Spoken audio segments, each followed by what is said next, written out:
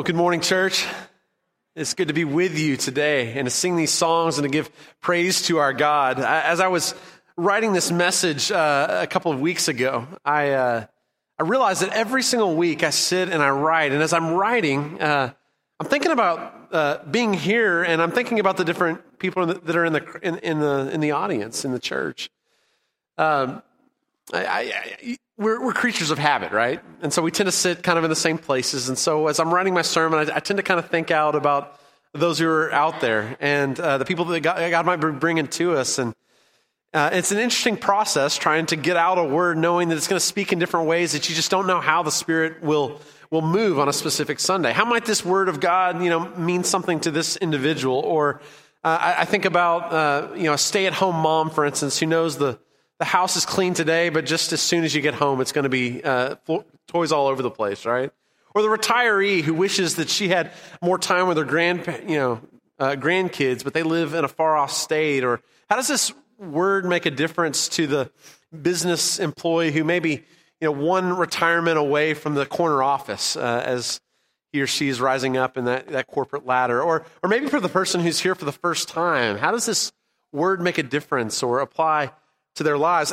And I thought of another person this week, and this is really who I want to speak to this morning. I thought about that high school sophomore who, we don't have a youth group section as much as when I was growing up, but I thinking about the person on the other side of the room more than they are the girl, rather than the message. That's who I was in high school. I remember thinking about the girl next to me more than I was thinking about the message. So I was thinking about all of what brings us here and the different contexts and the different situations that I have no idea I'm speaking into. And this morning I chose to write this message specifically to the middle schoolers and to the high schoolers who are in the room. Maybe those who are in college who are thinking about the journey you're going to take. And I know that may be a smaller percentage of us because there's a lot of our kids that are other places today that are in different places serving in ministry and all that. But you have to kind of choose an audience. I don't often choose that early audience. I'm often thinking about others.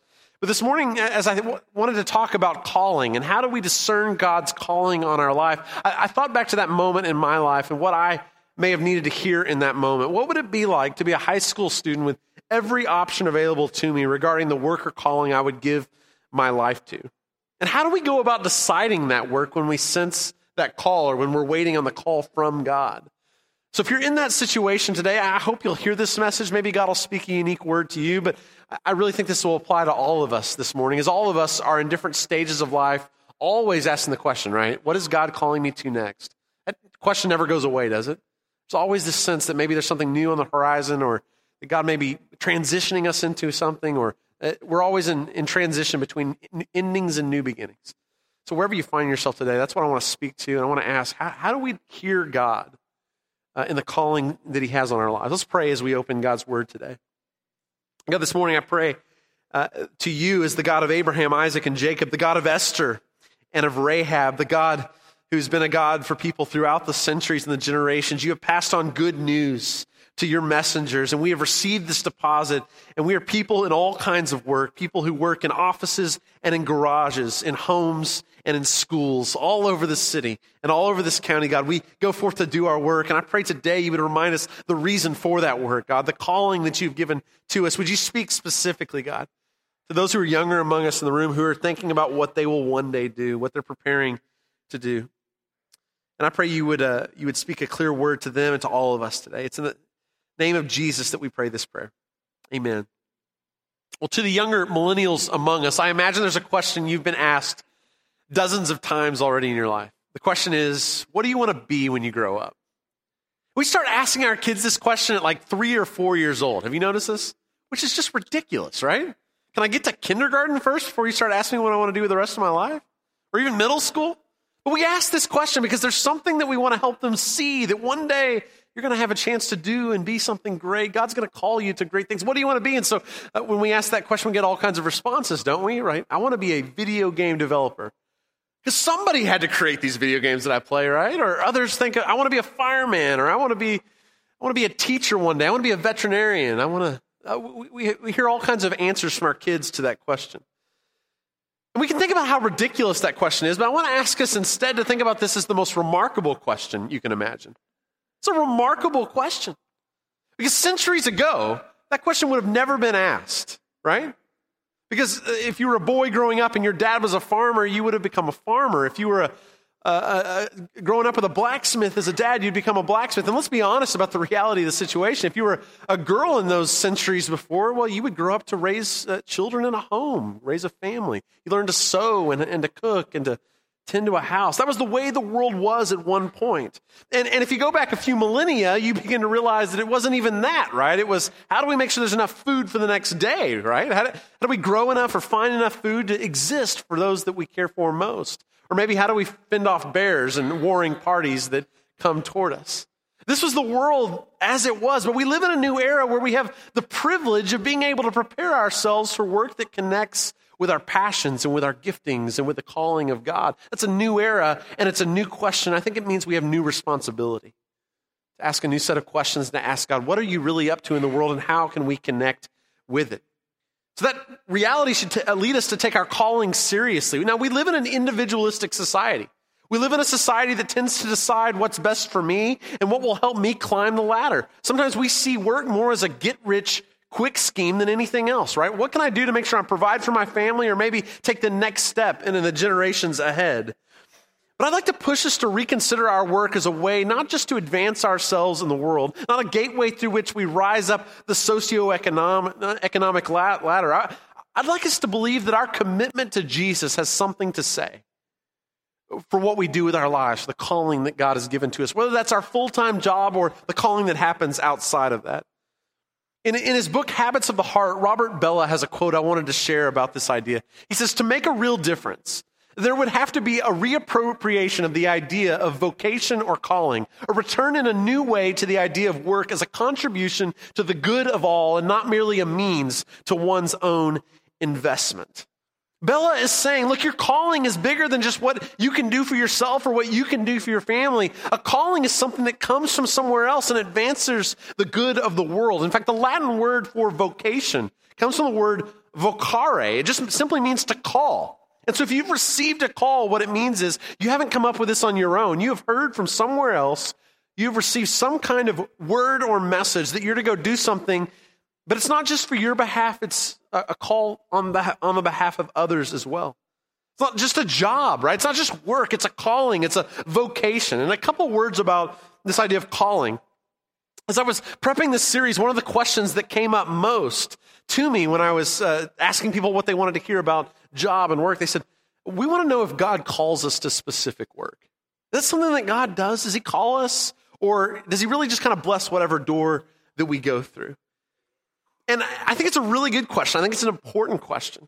And I wish I had a better answer for you today. I can't speak directly for God, but it is clear in Scripture that God does call specific people in specific moments. Think back in Scripture to the story of Abraham, to the story of Gideon, right? To the story of Esther. All of these people, Jeremiah, he calls at specific moments for specific tasks for the sake of his dream and what he's doing in the world. And so my answer to the question is yes, I believe there are moments where God calls specific people for specific things that matter. But I also believe that God can probably bless a lot of doors that we walk through. That he's gifted us in so many different ways, and there are many times that we step in not knowing fully if it's the will of God. And this is what I want to say about this, is it's great to know you're called by God to do something. But the danger of that, this idea that God does call us, is if we hit roadblocks along the way or things slow down or we hit hurdles, sometimes we mistake that as that it really wasn't God's call for that. We must have misheard him. It's like in our marriages. I think this is a really dangerous thing to think that the person that God has called us to be married to is the only person in the world, our soulmate, that God designed us for. Because sometimes when things get tough, we think, I must have misunderstood God's call. I must have married the wrong person. There's a lot of divorces that have happened as a result of this idea that, well, this is harder than what I thought it was. And if roadblocks and hurdles somehow are to indicate that that's not the will of God, we misunderstand the way the world is. The world's difficult. And good work is also challenging work.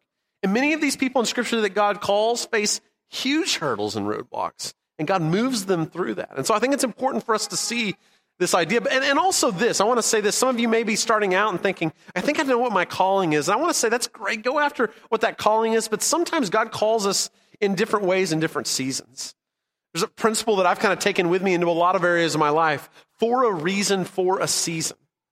Sometimes we have relationships that walk into our life and they're meaningful in a moment, but down the road somebody moves away and they were there for a reason, right? They came into our lives in an important moment, but it was just for a season. That's okay. There's some transitional moments. The same is true in our careers and in our work. Sometimes we're called for a season to something.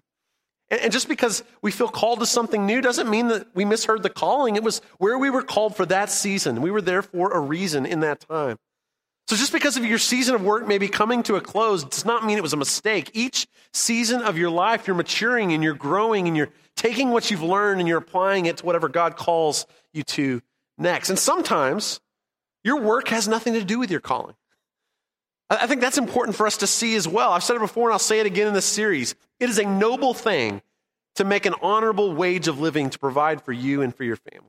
Even if you think it's the most meaningless work or it doesn't connect with the gifts or passion, you wish you could go back and do something far different. It is a noble thing on its own to do good work and to provide for those who depend upon you. Scripture talks about those. The worker deserves his wages. It's a good thing to do work no matter what it is. And people have done that for centuries. And just because we live in a new era where we can connect our calling and our work doesn't always mean that that's going to be where we start or where we end up. And because that's true, it's also true that your calling need to be something that's outside of your full-time work. A lot of people do good work that may seem meaningless in the moment. What they're doing with their spare time is really what their calling is. Provides them a chance to really use their gifts in new ways. And you may find yourself in that situation. So whether you're 15 or you're 50, I want to say that we're tempted to believe that we're in a world where we have to align our gifts and our work, but sometimes it's enough just to do something that doesn't take all of our energy, but provides enough so that we can do the hobby or the calling or the work or start the nonprofit outside of that is good work that God's called us to. Because sometimes getting a paycheck can actually ruin the thing you love most. One of the books that I found helpful as I was studying for this particular lesson was a book by Barbara Brown Taylor, An Altar in the World. It's a great book, but her chapter on vocation, if you're thinking right now about this idea, it was really helpful for me. I want to read a quote from that. She says, in a world where the paid work that people do does not always feed their hearts, it seems important to leave open the possibility that our vocations may turn out to be things we do for free. I know an attorney whose vocation is dressing up as Santa Claus every Christmas, so the children in his small town can tell him their heart's desires. I know a teacher whose vocation is ironing sheets for hospice patients so their beds are as crisp as those in any 4-star hotel. While it is sometimes possible to turn your love into your work, especially if you can figure out how to live on less, it's not always the best idea. When the music you love to play becomes the music you have to play to pay the rent, your heart can suffer from alienation of affection. The poet Wallace Stevens worked for an insurance company by day. T.S. Eliot was a banker, and Philip Levine was a Detroit automaker. I love that quote. I've met a number of people who are working at a particular job, but they have this other passion or this calling or this hobby that they love, and they're convinced that if they could just turn that hobby into their work, then everything would be so much better and easier. What they may not know is it may become miserable as the paycheck comes with it. There's a chance that putting all of the weight and pressure of the cause that you love is the very thing that may crush and provide burden to where you stop loving it. So I've said a lot of things about calling, and it may not help you. You may still be wondering, I still don't know what my calling is. And I want to talk to that for a moment. How do we discern the call of God?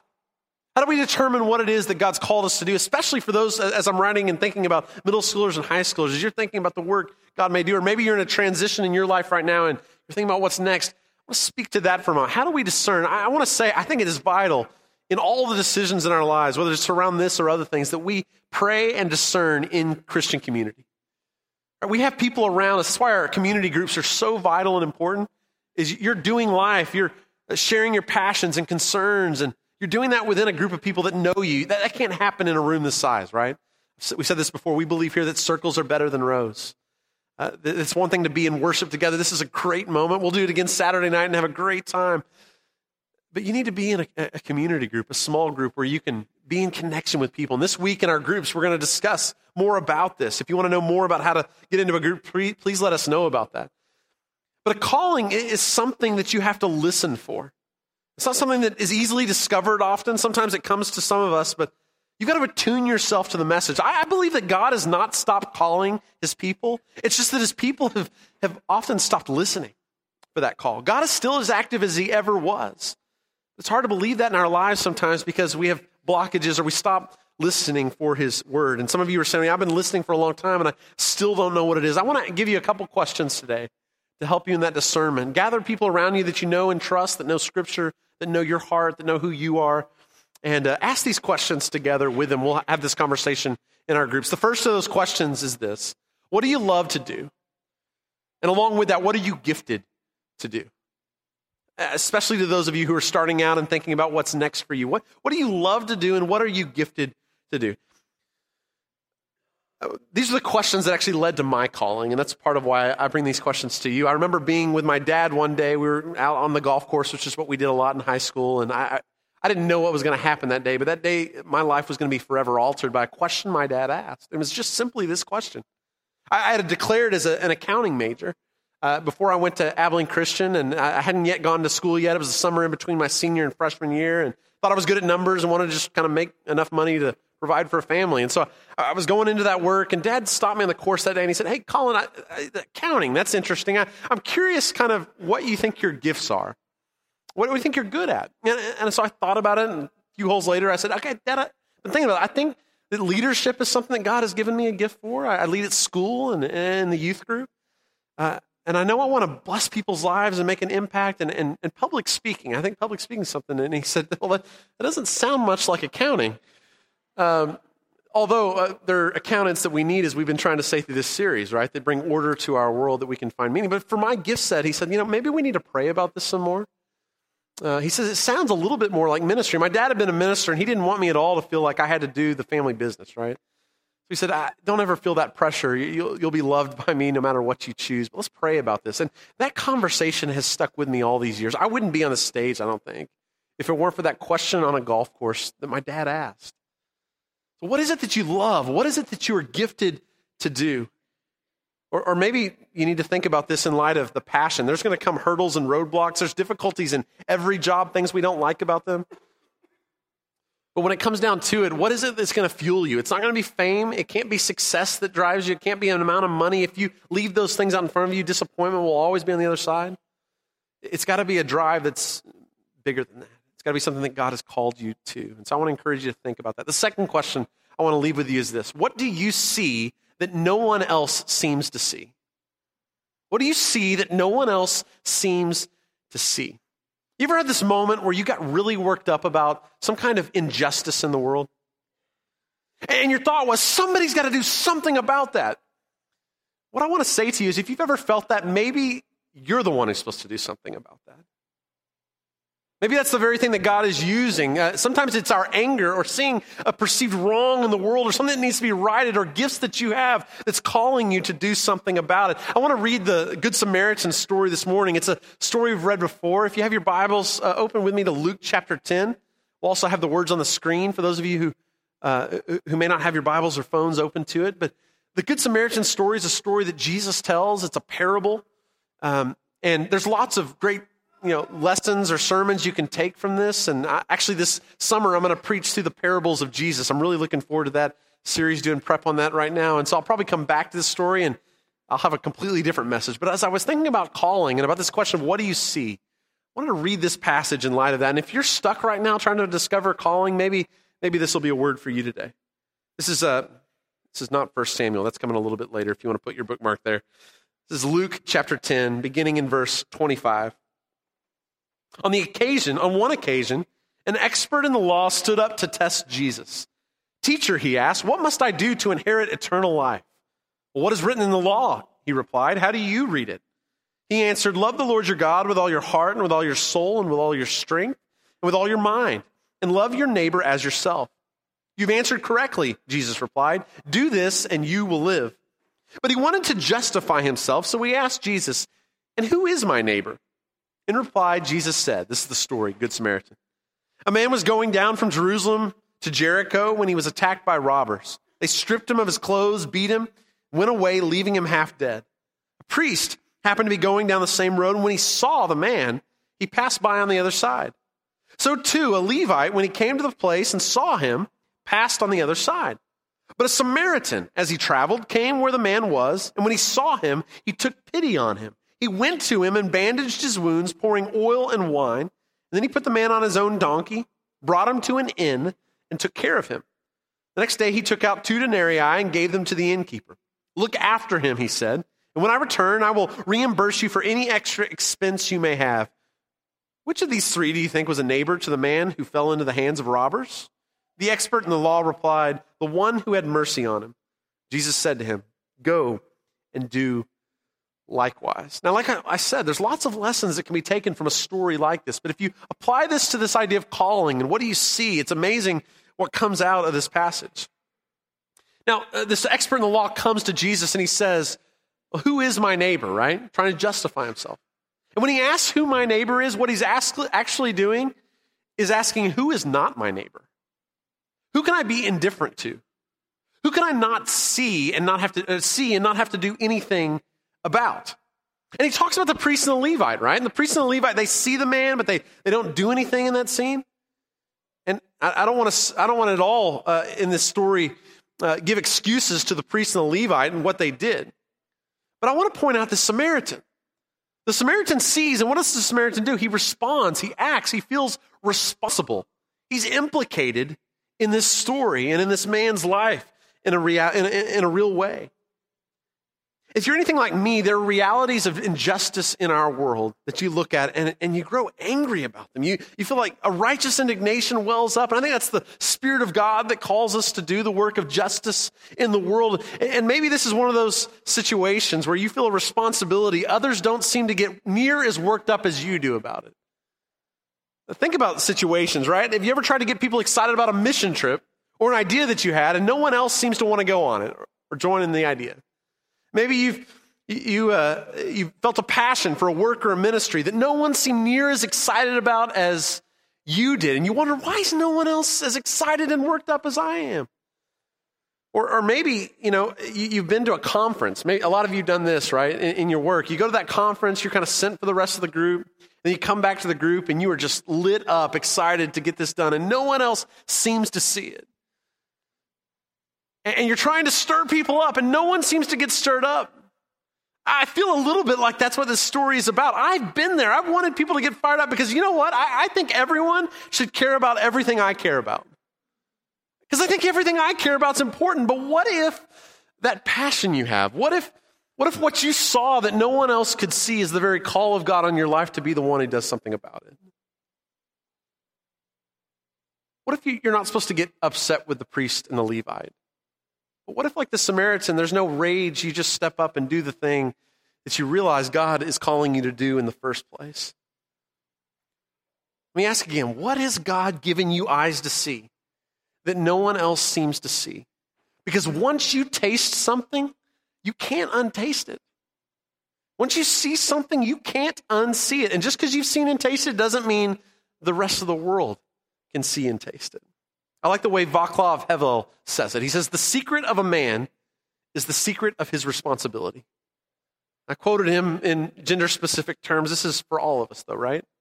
The secret of a person is the responsibility, the secret of our responsibility. What are you responsible for? Frederick Buechner says it this way. I like this a lot. Your vocation is the place where your deep gladness meets the world's deep need. You want to know what you're called to? That may be something you want to keep in front of you. Where does your deep gladness, the way God has designed you, the passion he's given you to something, how does that align with a great need in the world that others don't seem to feel a responsibility to take for in the same way you do? Your job's not to get others riled up and upset. God's called you to do that in that season. There will be people that will come around you. There will be people that will see what you see along the way, but not everyone will, and you've got to be okay with that. The response is to be like the Samaritan who sees and does. This calling may be for your full-time job, or it may be for that part-time work that you do outside of your full-time job. But if you find yourself in retirement right now, I believe these questions may be the very thing God's calling you to use to cement your legacy in the late years of your life. All these years you felt this stirring in you, and you didn't quite know what that was going to look like or how you were going to carry it out. I want to encourage you with the time and the expertise and all that you've gained over the years. Use that, and don't let that voice just die out in you. Ask the question, how's God calling you to respond, to see, and to feel responsible and to do? What's the secret of your responsibility? It's the secret to who you are. If you're a stay-at-home mom or dad, you have energies, as small as they may be in certain seasons, right? Give them to your calling and to your responsibility. What are you responsible for? Where does your deep gladness meet the world's deepest need? If you're a high school student, you have a chance to ask this question right now before you get started. Some of us wish we could go back. And I want to say something to you specifically, to the high schoolers, college kids, middle schoolers. David Brooks wrote an article in the New York Times I found really helpful. He talks about why so many students from the most exclusive universities tend to go into just a couple of degree plans, into finance and consulting he was studying. And Brooks makes the point that many college students don't choose work that fits their abilities, their talents, and their capacities, but rather they choose work that fits within their limited imagination of how they can boost their own self-image. And that means a lot of young adults right now are choosing work based on where the pay is best or where there's better self-image, where fame can be found. Those things don't last if you're not called to them. My question to you would be not, where are you going to be able to find the money? There's a lot of competition in those areas, is what he's saying. Find the thing that you're built to do and go do it. Go get trained for it. Go get educated. You were designed for certain work. You have abilities and passions that have been given you by God. Do not ignore those gifts and those passions.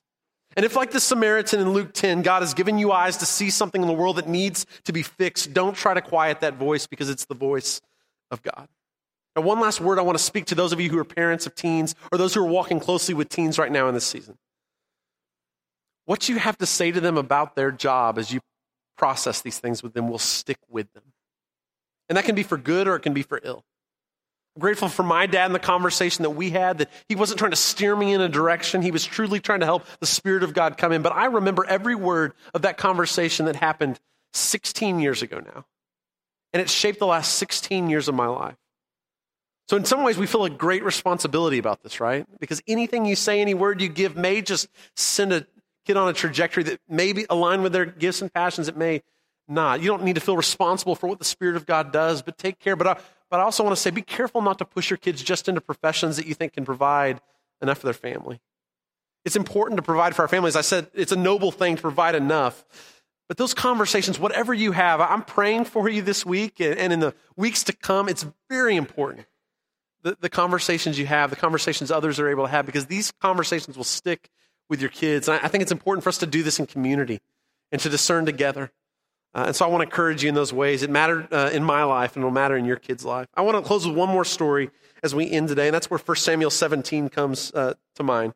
So turn there if you want to. The words will be on the screen in just a moment. It's the story of David and Goliath, probably a story as well known as the story about the Good Samaritan.